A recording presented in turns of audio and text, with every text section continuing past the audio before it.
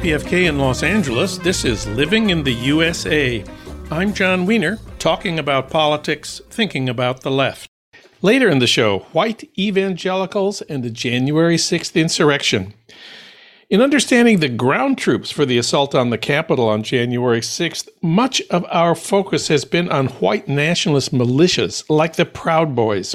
But white evangelicals also played a big part on January 6th. Sarah Posner will explain. She's the author of the book Unholy: How White Christian Nationalists Powered the Trump Presidency and the Devastating Legacy They Left Behind. But first, at Tuesday's session of the January 6th committee, we learned that Trump sought to lead an armed mob to the Capitol to stop the counting of the electoral votes that would make Joe Biden's election official. For comment, we turn to Harold Meyerson. Of course, he's editor-at-large of the American Prospect. Harold, welcome back. Always good to be here, John. Well, the big news from this Tuesday hearing, to me anyway, was that Trump told the Secret Service to stop confiscating weapons from the people at his rally who were preparing to march on the Capitol. The reason he gave them was, quote, "They are not here to harm me," close quote. This is from Cassie Hutchinson, the assistant to Mark Meadows, Trump's chief of staff. How do you rank her testimony in comparison to earlier witnesses before this committee or any committee? Well, I think this was the single most riveting and amazing and dramatic and perhaps ultimately weighty Weighty, it could be taken for something else, testimony that we've ever heard. I mean, I think she put John Dean back into second place after he blew the whistle on his president, Richard Nixon, in the Watergate hearings in 1973. So Trump wanted to go with the armed mob to the Capitol, and he was enraged when the Secret Service told him that would be too dangerous and that he had to go back to the White House. My question remains today, what did he plan to do when he got to the Capitol? Well, that's a little unclear, and it's not clear that he had a clear plan. I mean, presumably he'd be there with followers whom he knew were armed if he planned to burst into the joint session of Congress tallying the votes, which was live on TV to the world. That would have been, the closest thing to an insurrection, at least, and possibly even exceeding the bombardment of Fort Sumter. I mean,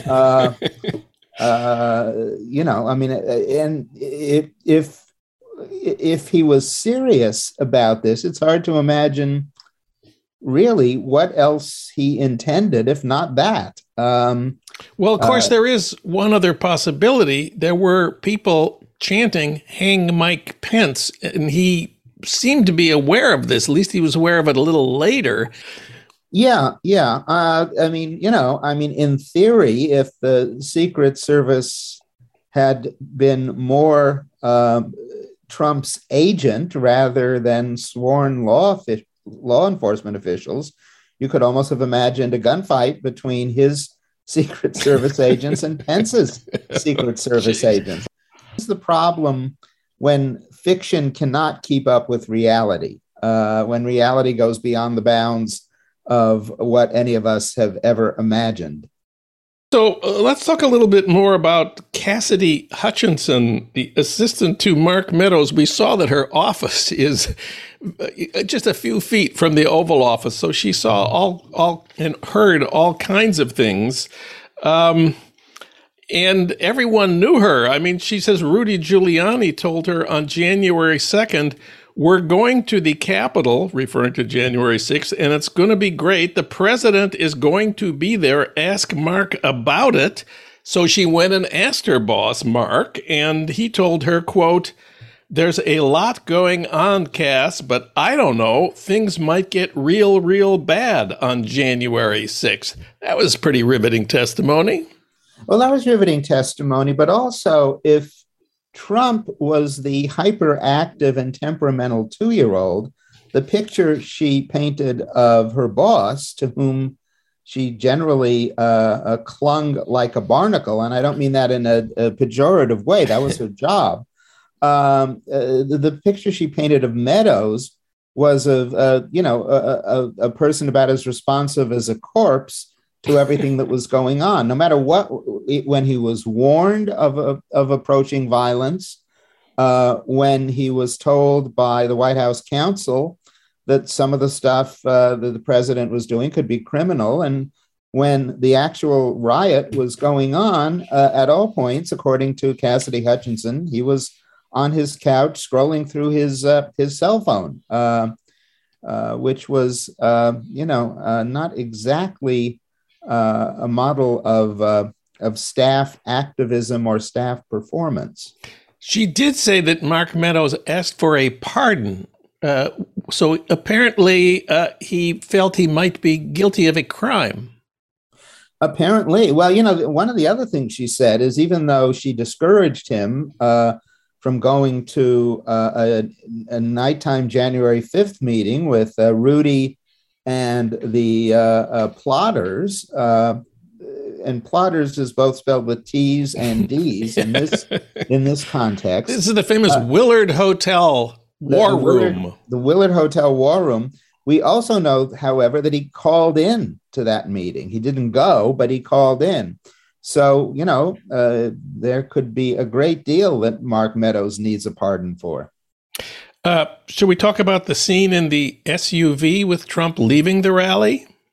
Yeah, I think of all the images that will stick in America's mind, that of Trump trying to grab the steering wheel so that the SUV would indeed go down to the Capitol, and then trying to choke the Secret Service agent in charge of his personal Secret Service agent detail, when that agent, Robert Engel, took his hand, tried to take Trump's hand off the steering wheel, and Trump tried then to choke Robert Engel. I think that's an image that it will be forever in American consciousness. We have an image of Lincoln at Gettysburg. We have an image of Roosevelt saying the only thing we have to fear is fear itself.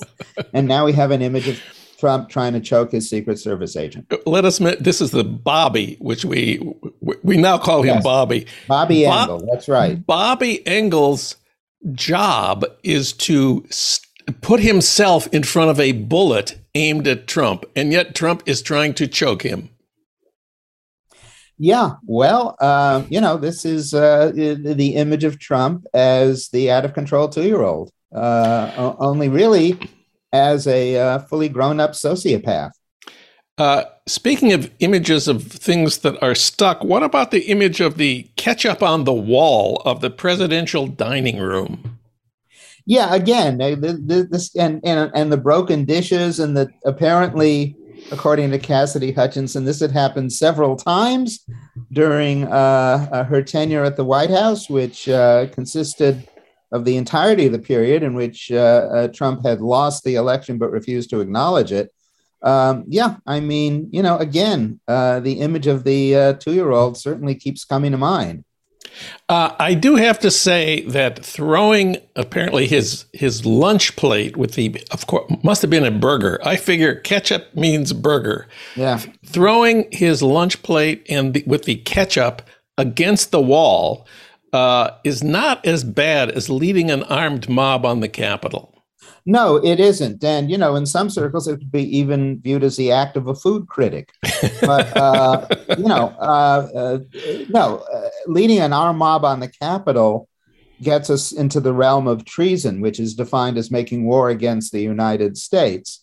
But the petty vandalism of defacing a White House office, after all the complaints about the BLM demonstrations and damage of property. I mean, you do have something there, but it's more revelatory of Trump's character than that is of any major law breaking.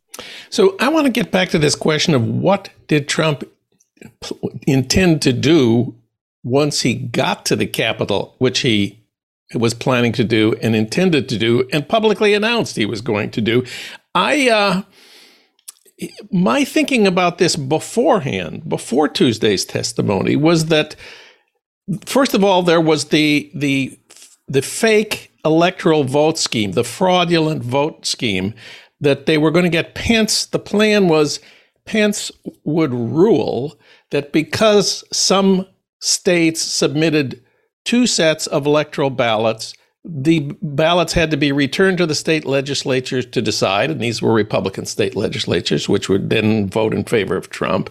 And so the electoral count would be postponed until the pro-Trump fake ballots would come in. That was the original plan. But then at the last minute, Mike Pence announced he was not going to do this, that he was going to rule that Biden was elected. So then the next plan seemed to be just to send the mob to break up, to interrupt, and to prevent the Congress and under the leadership of Mike Pence from completing its job. So then there would just be kind of mass confusion of, well, could Biden be declared president if there wasn't the constitutionally required vote of the Electoral College? And then Trump would be remaining president. And who knows, maybe the Supreme Court would, rule that he should remain president, or maybe he'd declare martial law, or maybe. That, I thought, was the whole plan. But none of this required him going to the Capitol himself. So obviously I'm missing something here. Well, again, this is a guy who is this impulsive sociopath. And so he may not have been clear himself on what he was going to do. I should say that if something like your latter scenario took place, I think there would have been a real possibility. We already know that a number of cabinet members were talking about invoking the 25th Amendment. And I think, that would have certainly heightened the possibility of that happening. And Cassidy Hutchinson did testify that she was aware that these conversations were going on, and that Mark Meadows was aware that these things were going on, and that somebody should tell the president he needed to worry about this. Well, she actually said that Sean Hannity was calling in with those warnings, yes. And he's taken very seriously in the Trump White House. That could in fact have been one of the consequences of your scenario B there. Of course, Betsy DeVos and Elaine Chao resigned from the cabinet in protest at this point. So their votes would have been missing from the 25th Amendment scenario. I'm a little concerned about that part of it. That would have been the only time in human history when decent people would have missed Betsy DeVos and Elaine Chao. Okay. Just a few words. I also want to complain briefly about some of the headlines in the mainstream media treatment of this story, particularly the Los Angeles Times on Wednesday morning. Their headline was, "Trump knew of January 6th threat." The Washington Post headline, in contrast, was, "Trump sought to lead armed mob to the Capitol." And the New York Times headline, at least the original one, was, "Trump sought to join January 6th mob." Which of these do you think is the best? I think it's pretty obvious which one is the worst. Well, I think the Washington Post one carries the most punch.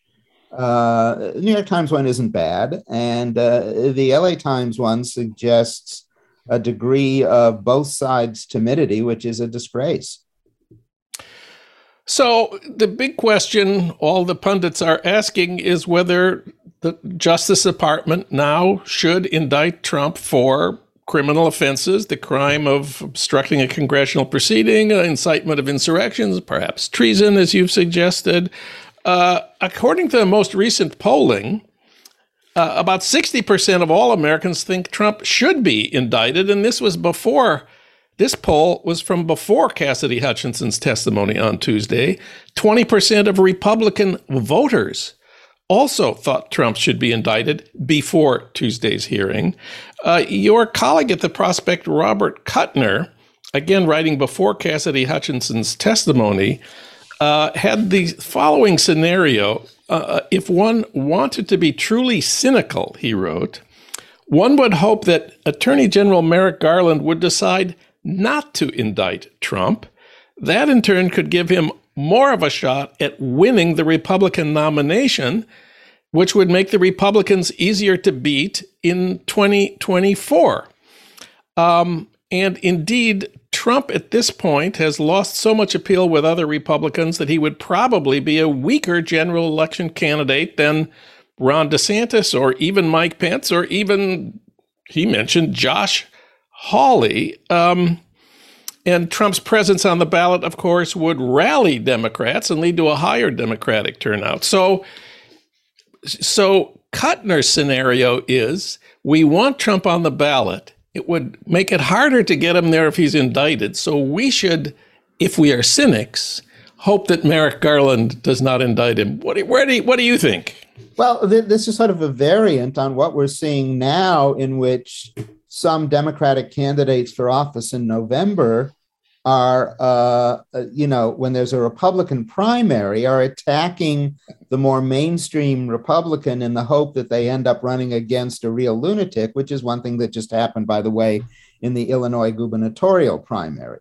So it's a variant of that. I'm not entirely sure that indicting Trump and even convicting Trump would clearly deny him the Republican nomination. There are enough hardcore lunatics in the Republican Party that I think he would still maintain his base. I do think, though, that the way the sands are shifting, the cause of a Ron DeSantis is certainly rising, and that of a Donald Trump is sinking, even within the Republican Party. Well, let us move on to the other big news of the week, which actually is bigger news in terms of the effects on the future of Americans, and that was the Supreme Court ending the constitutional right to abortion. Let's start by noting that support for abortion has never been higher. The percentage of Americans identifying as pro-choice this month was the highest since 1995.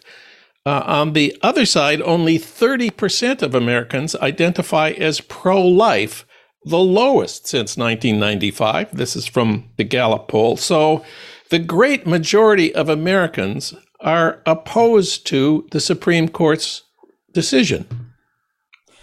Yes, they are. And this was, clear even before that decision came down, since we had the leak of the decision and polling after the leak.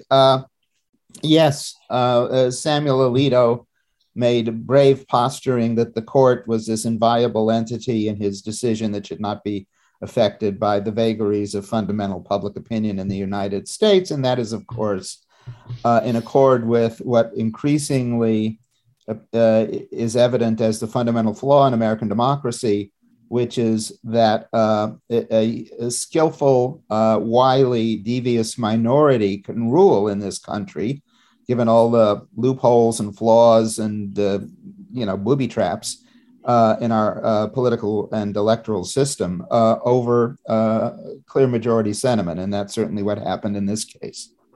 Well, we've been trying to think of other moments in American history when the Supreme Court deprived an entire class of Americans of their rights. There's only one, and you thought of it, the Dred Scott case in 1857 seems to be the closest. Remind us about that one. Well, that was a case in which an enslaved Black citizen in Missouri, who had been previously living in the free states of Illinois and Wisconsin, sued for his freedom. The case went up to the Supreme Court. The court sat on that case until an avowed pro-Southerner, James Buchanan, was about to become president. And on the eve of his presidency, Chief Justice Roger Taney not only denied Dred Scott his freedom, but said that Blacks both free and slave, could never be citizens of the United States and therefore had no standing to bring a case to court, and that Congress had really no standing to create laws like the Missouri Compromise, which guaranteed the freedom of the northern states. In so doing, Taney really went against certainly the majority of northern opinion, and he really arrogated for the court huge powers that went, that put it well into, legislative activism, and went well beyond really what the issues immediately at hand. And that's exactly what Sam Alito did, and that he's done on various occasions, promoting a case, waiting for him to get a majority support, and then, as you said, denying fundamental rights to a whole class of citizens. And Chief Justice John Roberts said, "Look, the case before us is about Mississippi's 15-week limit to legal abortions. We can just rule on that, just as Taney could have simply ruled on the freedom or not freedom of Dred Scott." And Alito basically said, "Look, I got the votes. We're going to go beyond that." And here it is. Now, both Taney and Alito sort of more or less expressed the opinion, okay, now this is legally settled. Well, of course, the effect of the Dred Scott decision was to make the Civil War almost inevitable. And we've already seen that the effect of the decision of the court, the opinion written by Alito, has divided an already tremendously polarized nation. In fact, both of those decisions came at a time when the nation was hugely polarized and had the effect of, amping that up, exponentially. So the parallels between Taney and Alito, I think, are quite strong. But of course, the end of constitutional protection for abortion does not mean the end of abortion in the United States. It only means it's now up to each of the 50 states. And we know that about almost exactly half of the states are either abolishing any right to abortion immediately or are on the way to doing that right now.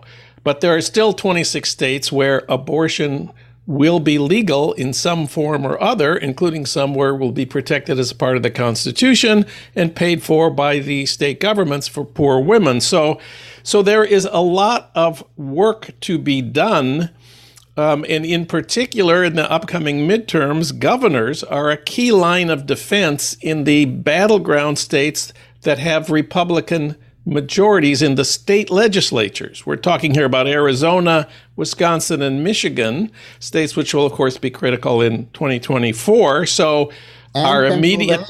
And Pennsylvania. And Pennsylvania. So our immediate tasks are Wisconsin, re-elect Tony Evers governor; Michigan, re-elect Gretchen Whitmer governor; Pennsylvania, elect Josh Shapiro governor; and, of course, Georgia, elect Stacey Abrams governor. What else is on your political to-do list? Well, I think, honestly, the Democrats were looking at a pretty bleak election going into November. I think, this will, in conjunction with the court making it easier to have concealed weapons just a month or so after the Uvalde massacre, I think this creates a possibility that Democrats will not get wiped out in the November election, that this hits home in a way that personally affects certainly every woman of childbearing age and people who want to, support and respect women of childbearing age. I think there's a lot at stake. And I think in California, for instance, putting a constitutional amendment to protect the right to choose on the ballot clearly advantages Democratic candidates and poses a conundrum for Republican candidates across the board because part of their base is dead set opposed to that. But if they're dead set opposed to that, they're going to alienate a lot of voters. And I can see some Republican congressional districts in California going Democratic. I could name some. As a result. Let's name some. Well, I think the district in northern LA County, with the elected a Republican in a special election, who won only by 300 votes. I think that both the Republican districts in Orange County, possibly one Republican district even in Riverside County. The California Republicans tend to be less anti-choice. It's a more libertarian form of conservatism. So too in Nevada, so too in Arizona. So we shall see where these states go. One last thing. It's time for news of the class struggle in America. Special feature this broadcast. Apple workers in the Baltimore area voted last week to join a union. That's the first Apple store to do that. This was the store in Towson, Maryland. They're joining the International Association of Machinists and Aerospace Workers. The initial tally was 65-33, 2-1 in favor of a union. We've talked a lot about the Amazon workers on Staten Island. Apple retail store workers are different from Amazon warehouse workers. For one thing, they are the geniuses. They work at the Genius Bar, and Jeff Bezos does not call his employees geniuses. Take it from here, please. Well, this is sort of, given that description, you might say they're sort of midway between all of the university grad students who are unionizing like crazy, and the Starbucks workers, a disproportionate number of whom are, young people, many of them college graduates, and this is the one job they can get, or the job that they can support them while they're doing something else. A lot of this is simply generational. And if it indeed has become almost a generational norm, and I would argue that it has, if you look at the polling, 77% support for unions among Americans under 30, that makes, the usual union deterrent strategies that companies wage, most of which are illegal, but they get away with it anyway, become a lot less effective. So we'll see if Apple is yet another straw in the wind. This has been News of the Class Struggle in America, a regular feature of this broadcast.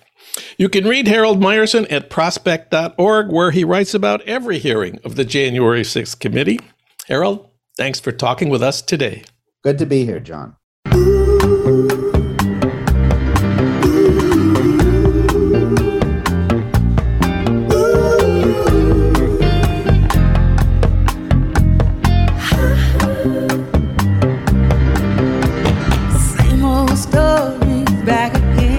It's the same old story. This is Living in the USA, and I'm John Wiener, talking about politics, thinking about the left.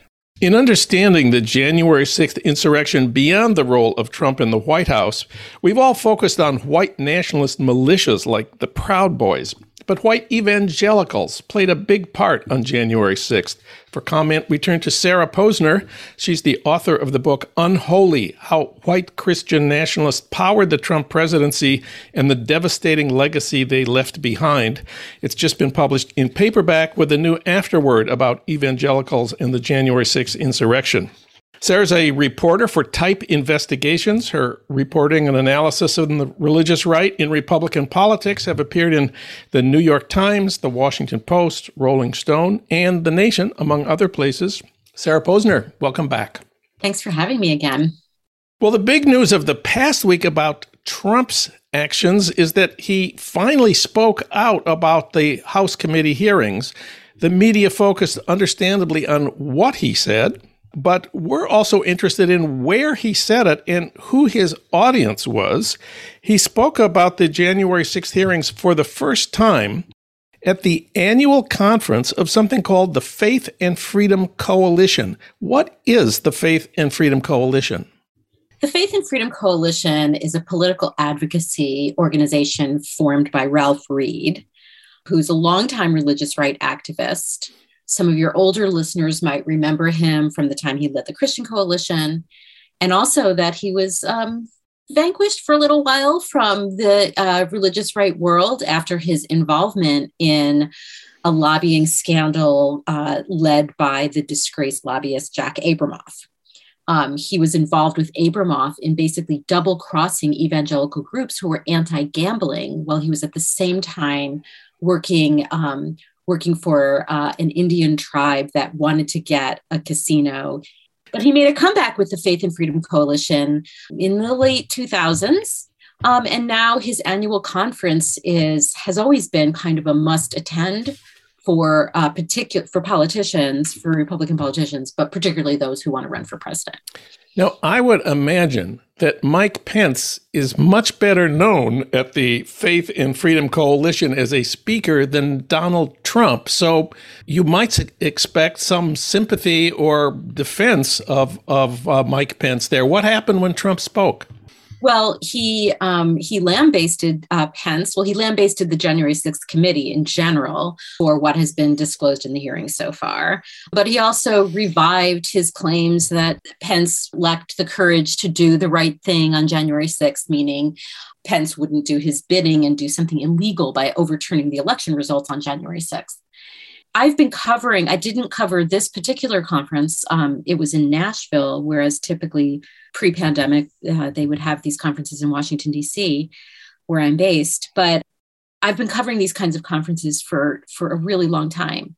Mike Pence, before Trump came on the scene, Mike Pence was much better known to these audiences. He is one of them. He used to go to these conferences and say, I'm a Christian, a conservative, and a Republican in that order, right? He really played his evangelical credentials to these kinds of audiences. And he was always seen as a man of God and a true patriot and all of that.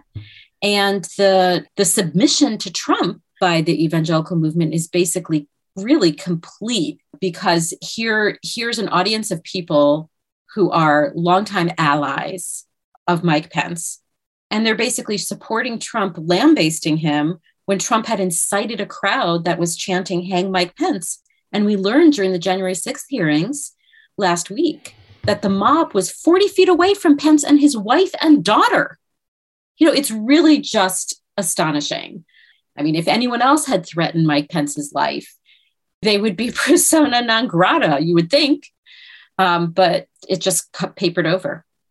The prominent role played by evangelicals on January 6th started with the Stop the Steal rally that morning. That's where Trump called on his supporters to march on the Capitol and, quote, fight like hell. Evangelicals were in the crowd, but they were also on the stage.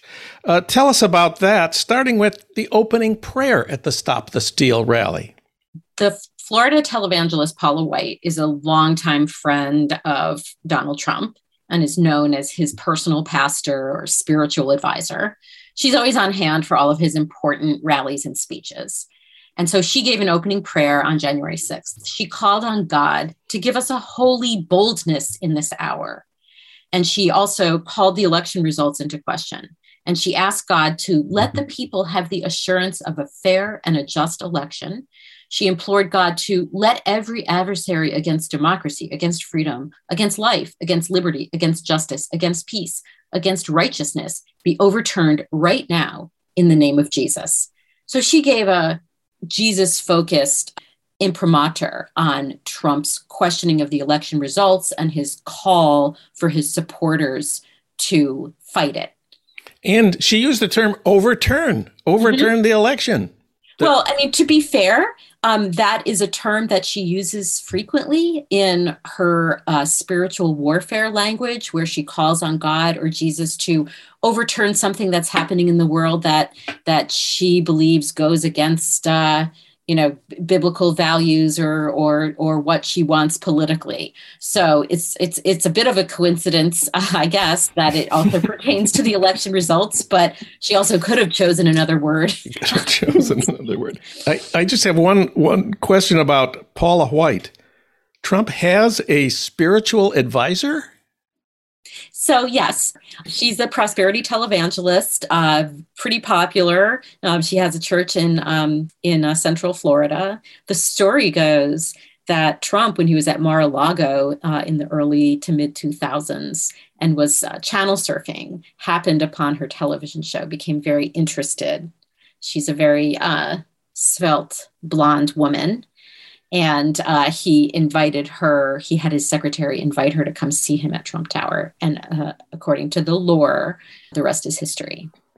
Okay, we'll leave it there. So back to January 6th.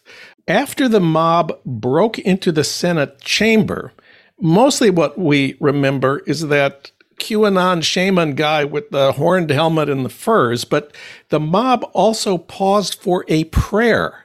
Tell us about that. Right. So they were ransacking the Senate chamber, looking for evidence of election fraud, looking for evidence of senators being traitors and so on. We've all seen the video of them rummaging through Ted Cruz's notebook. And then they paused to pray. And they prayed in Jesus's name. And the QAnon shaman also prayed in Jesus's name, just to show that this kind of Christian nationalism, that the insurrectionists believed that they were carrying out God's will or they were doing this in Jesus's name, was something that kind of permeated the atmosphere that day. I mean, the Proud Boys also had prayers before they assaulted the Capitol. And the fact that the QAnon shaman got wrapped up in these Christian nationalist prayers just shows that Christian nationalism sort of transcends Christianity itself to be adopted by people who were expressing themselves supposedly in another religion or even no religion at all on that day. Going back before January 6th, in explaining the planning for the insurrection, we've learned a lot about the Proud Boys and the Oath Keepers and other white nationalist militias, which have been organized for a long time. But you say there was also a Christian right group that formed to stop the steal, and that they argued in favor of a holy war against an illegitimate state. That group called itself the Jericho March. You say they helped lay the groundwork for the insurrection. Tell us about the Jericho March. So the Jericho March was organized by two people who were at the time working at Trump's Department of Health and Human Services. One was a contract worker who did public relations or media work for the Office of Civil Rights inside the Department of Health and Human Services. And another was on assignment at the Office of Faith-Based and Neighborhood Partnerships at the department. So here were two people on the federal payroll who organized this event to gather Christians to pray for the overturning of the election results. They organized a lot of local marches and prayer rallies in various states, particularly the states where Trump was contesting the vote, but also a very major rally on the National Mall on December 12th, 2020. It featured a lot of, shall we say, Christian rights celebrities like Eric Metaxas, who's an author and radio host, who's a big Trump supporter and also very popular with the base. He was the MC. Michael Flynn, Trump's disgraced national security advisor, spoke. But they also had speakers from kind of these more radical fringes of the radical right, like Stuart Rhodes, the Oath Keepers founder, and Alex Jones, the conspiracy radio host. It was like an 8-hour rally with all of these speakers. And the idea of calling it the Jericho March was to portray themselves as being like Joshua's army in the Bible, who brought down the walls of Jericho. And so they kind of equated the walls around the city of Jericho to being the walls of the deep state. And they were going to make the walls of the deep state fall. And then what they claimed falsely was the stolen election result would be overturned. And they were very explicitly talking about how they were, carrying out God's will in this regard. Well, now it's time for your Minnesota moment. That's news from my hometown of St. Paul. Michele Bachmann. That's a name I had not heard for at least a decade until I read your reporting on this. Michele Bachmann, just to remind our listeners, was the sort of crazy evangelical congressional representative from suburban Minneapolis, elected to the House in, I think, 2006, ran for the presidency and the Republican nomination in 2012, but after she came in sixth in the Iowa caucuses with 5% of the vote. She pulled out of the presidential campaign. Then she ended her congressional career, and she sort of disappeared as far as I know. But I learned from reading your reporting that she was inside the Capitol on January 6th.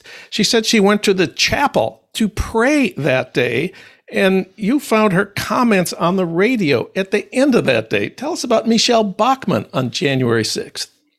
Michele Bachmann most definitely did not disappear from the perspective of Christian right activists. Since the time that she ended her presidential run in 2012, she is a frequent speaker on the speaking circuit. She appears at conferences all the time.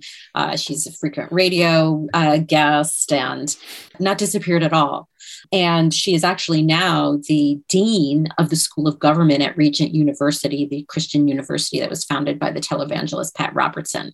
So that's a lot to think about, that she's the dean of a school of government. In any case, on January 6th, she went on a live stream prayer call that's hosted by Jim Garlow, who's a Christian right activist most known for his campaign against marriage equality in California.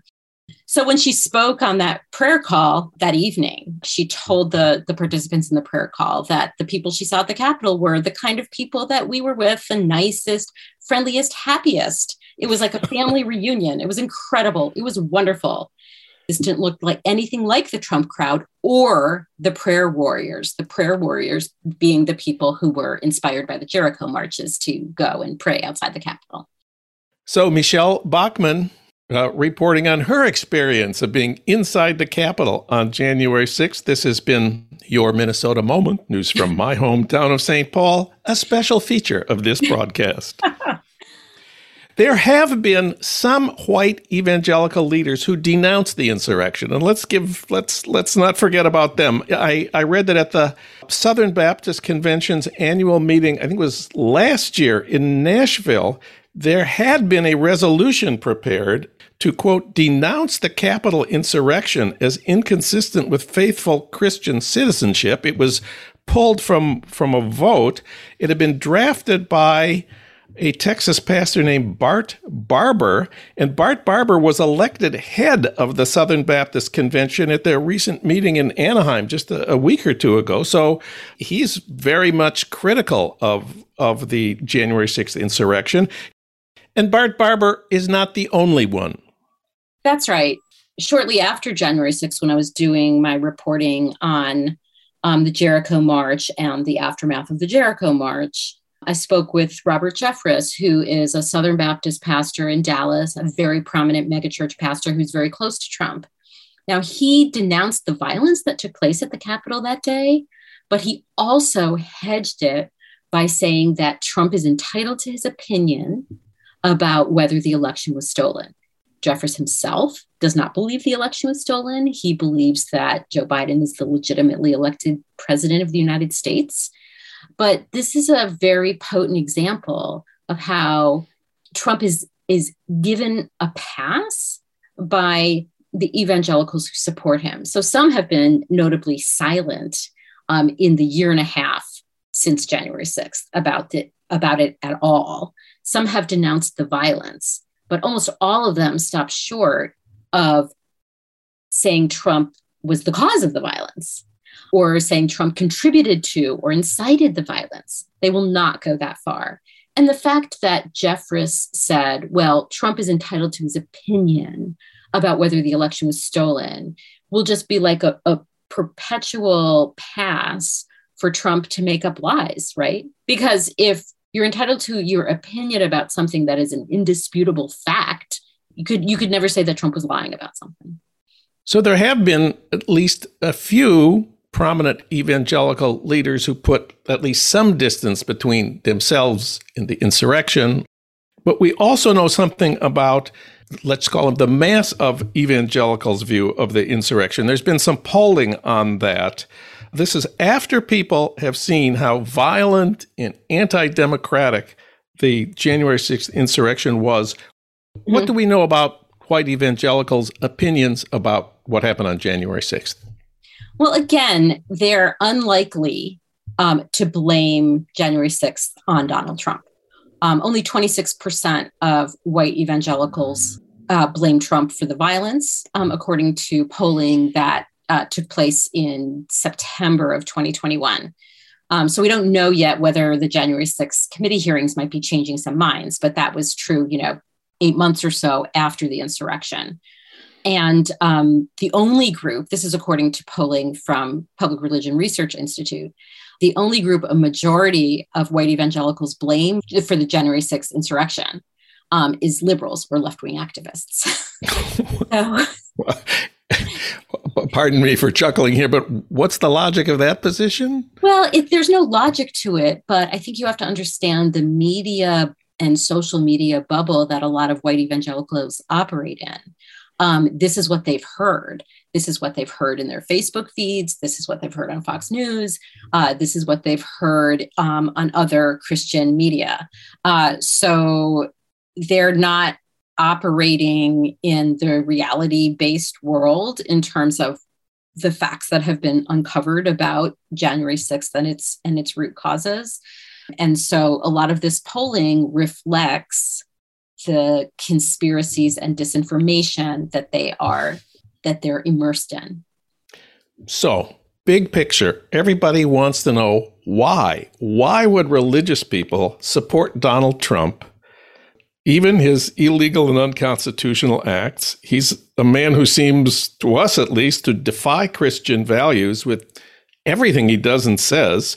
There is a conventional answer to this, which is that evangelicals support Trump despite his offenses to Christian morality in exchange for his promising anti-abortion judicial appointments. And Trump fulfilled his part of the deal, and so they support him.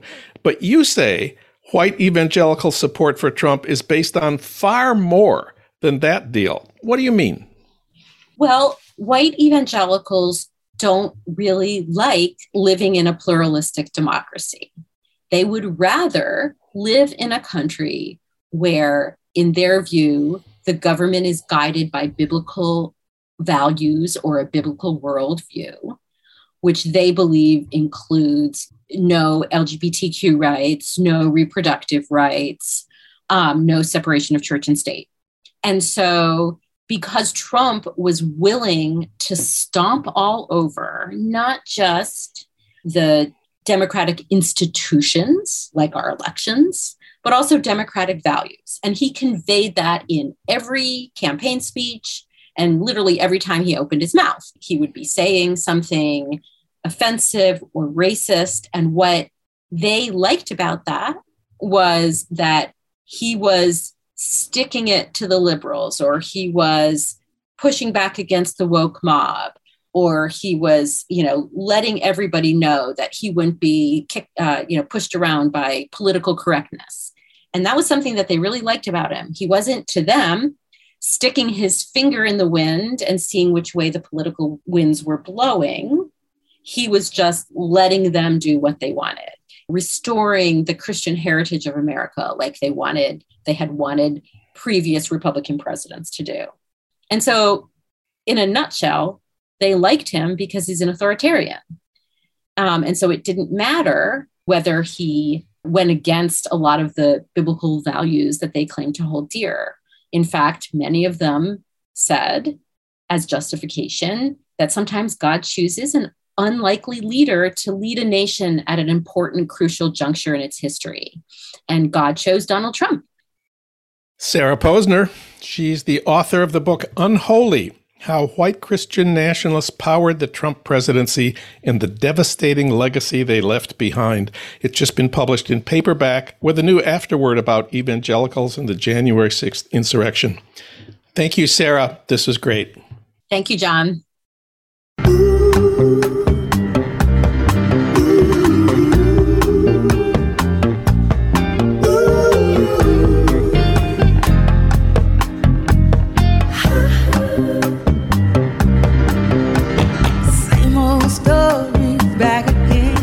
It's the same old story. This is Living in the USA, and I'm John Wiener, talking about politics, thinking about the left. Now it's time for Your Minnesota Moment. That's news from my hometown of St. Paul that you won't get from Sean Hannity. With the Supreme Court abolishing the constitutional right to abortion, it's now up to the states, and Minnesota is a key state in the upper Midwest where abortion remains legal, unlike the surrounding states. South Dakota has already banned abortion. North Dakota will ban abortion within a month. Iowa is expected to ban abortion. Wisconsin has a ban on abortion from 1849 that has gone into effect, at least technically. So Minnesota is what they call an abortion island, a destination for many thousands of women from neighboring states seeking abortions.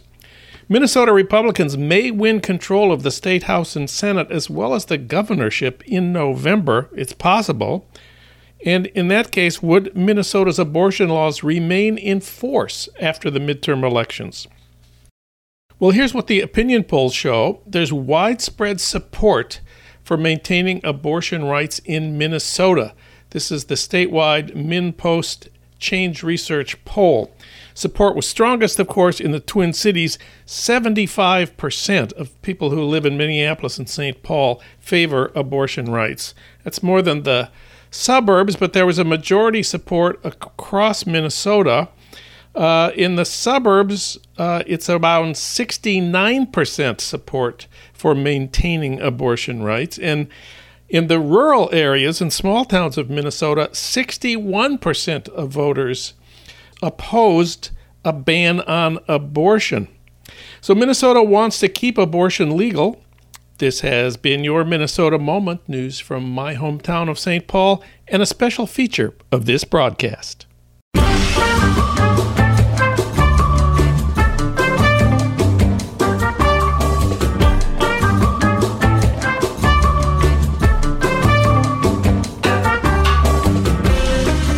That's it for today's Living in the USA. Our sound editors are Will Broughton and Alan Minsky.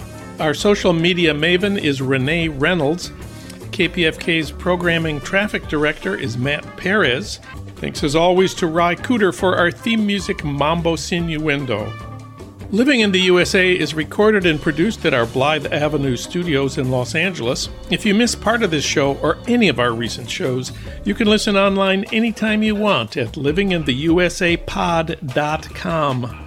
I'm John Wiener. We'll be back next week talking about politics, thinking about the left, and living in the USA.